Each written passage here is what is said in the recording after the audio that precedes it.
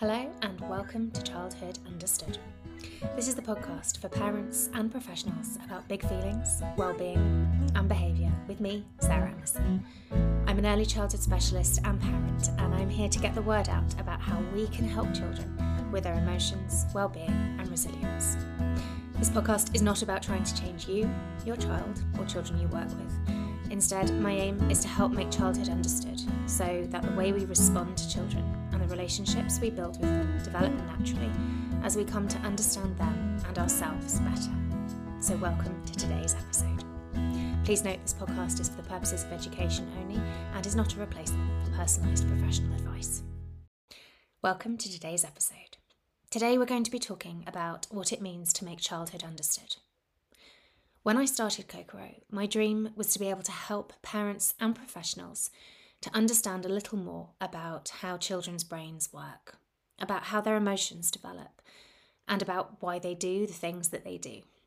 And crucially, to understand more about how emotions and what we call behaviour are linked. I feel really passionately about this as an approach for a couple of reasons.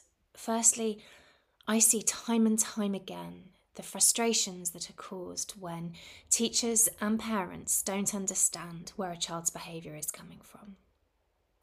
I also see and have experienced firsthand the difference it makes when we gain insight into why the child is doing what they're doing. When we feel frustrated, we are unlikely to respond the way that we would like to. But at the same time, being hard on ourselves isn't going to do anything for our well-being or for our child's. Most parents and professionals that I talk to know how they want to respond to a child. They want to respond with kindness, with understanding, and also in a way that will actually help their child and will move things forward. But here's the thing, when we feel frustrated, doing that is really tough. And the best chance we have of being effective in our parenting or teaching or responding in the way we would like to is actually to reduce our own stress and frustration. And that's where understanding childhood comes in.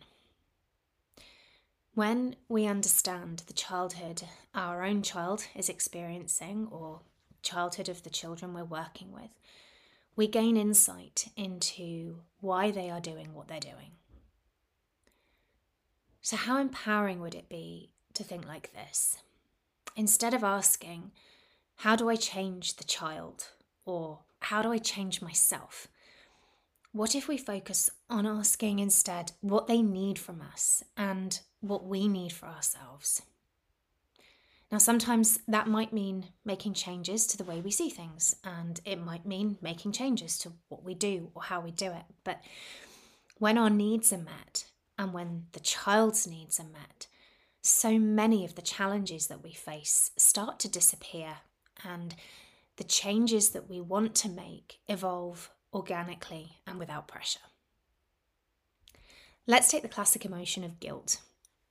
I hear from parents and teachers all the time who experience guilt when it comes to a child's behaviour. A feeling of guilt that the child is doing what they're doing in the first place and that it might be our fault.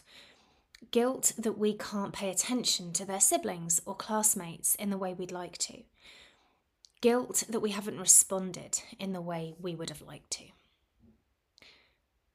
But what if we could remove some of that guilt right away?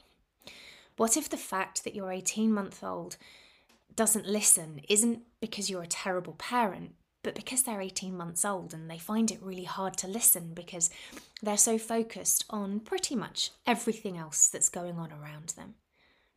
What if the reason for a 2-year-old hitting out isn't because they're being naughty, but because they haven't learnt to regulate their emotions yet, because they're still really young? And for them, the best way right now that they have to express how they feel is through a physical action.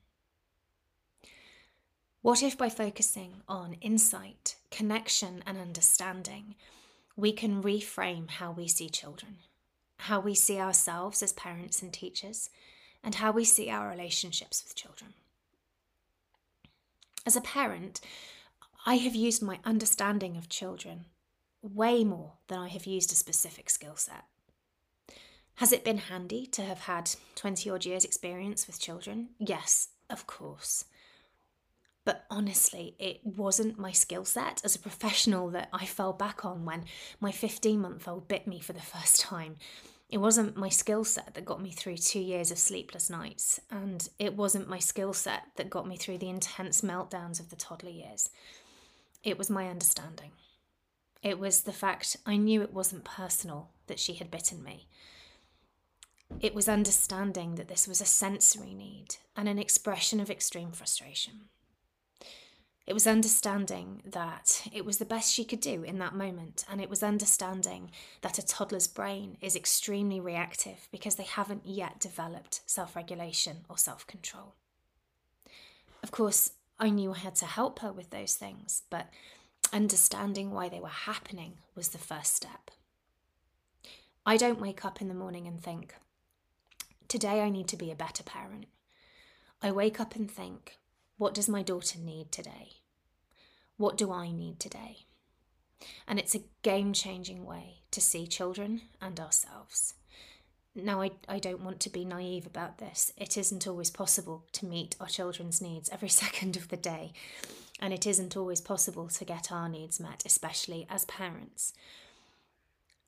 I don't want to ask questions that are completely unreasonable. But even if we can go some way to meeting our child's needs and go some way to meeting our needs, that's a step in the right direction. And as a famous psychotherapist once said, we always need to remember we are going for good enough parenting. We're not going for 100% perfection. We're going for good enough. When it comes to professionals, when I was working with children, I did develop a skill set. But I also know that simply telling parents or teachers to use a specific skill set doesn't often work. We have to know our why. When we see a child for who they are, for what their life experience has perhaps taught them, and certainly for what they need from us, the skill set follows. So whether we are parents or professionals, we need to know what children need from us. And we need to be okay too, because as the saying goes, you can't pour from an empty cup. And that's why this podcast and everything I do is about helping to make childhood understood. So the tips I suggest aren't based in getting stressed about changing exactly what we say, but about focusing more on connection and understanding.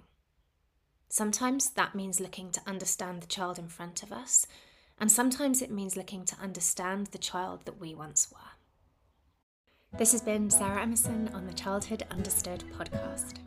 Thank you so much for joining me. Stay tuned for more episodes that will help make childhood understood. And don't forget to hit subscribe to make sure you stay in the loop. See you next week.